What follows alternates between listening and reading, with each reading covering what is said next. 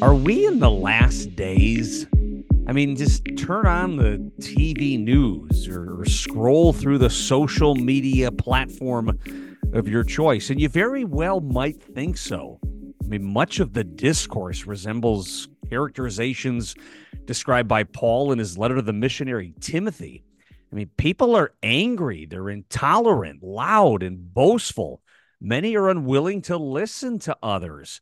Love of self, money, and pleasure totally control their lives.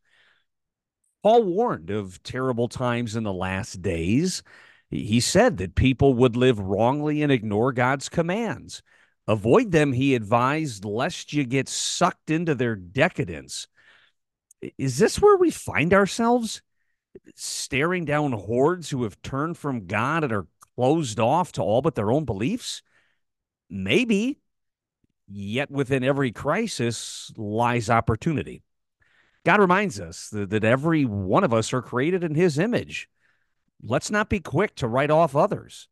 Instead, let's embrace the Great Commission and seek to make disciples of even those who have strayed. Several Bible verses point to this. Proverbs 15:1 says, "A soft answer turns away wrath, but a harsh word stirs up anger." How about James chapter 1, verse 19 that says this, "Know this, my beloved brothers, let every person be quick to hear, slow to speak, and slow to anger." Finally, how about Proverbs 17, verse 27? "Whoever restrains his words has knowledge, and he who has a cool spirit is a man of understanding." I mean, consider these three verses. What do they all have in common? This guidance from Scripture runs contrary to our current environment, where people compete over who can shout the loudest or win an argument at all costs. These passages counsel us to hold our tongues and first listen and consider. Now, herein lies our opportunity to both share truth and the good news.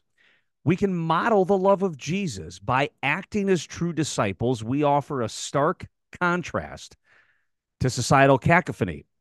Is it possible that many, worn out by the tumult, will not see a difference and find it appealing? Let's first seek to walk in others' shoes. Try to grasp the pain that makes these folks lash out. Rather than responding kind to sharp tongues, ask insightful questions. For instance, how did you come to this belief? Who told you those facts on which you base your statements? What are the perspectives of those who disagree? Enact the 7-second rule, which is basically just this: wait 7 seconds before responding. Let words sink in. Allow the Holy Spirit to shape an answer. Permit God to guide you in de-escalating the conflict. These are merely tactics to build bridges. The bigger picture, the part that really, really matters, is changing the narrative of anger and vitriol that seems to dominate the public square these days. How can we do so? Listen actively, show empathy, respond lovingly. Who might notice and see a new and better way forward? This is our opportunity to demonstrate God's healing power. As Romans chapter 12, verse 9 advises, let love be genuine, abhor what is evil, hold fast to what is good. The other option, we can seek to win arguments, but if we lose souls in the process, what have we won? Thank you for listening to this ministry moment. If you'd like to learn more about our ministry, C Suite for Christ, please go to our website, csuiteforchrist.com.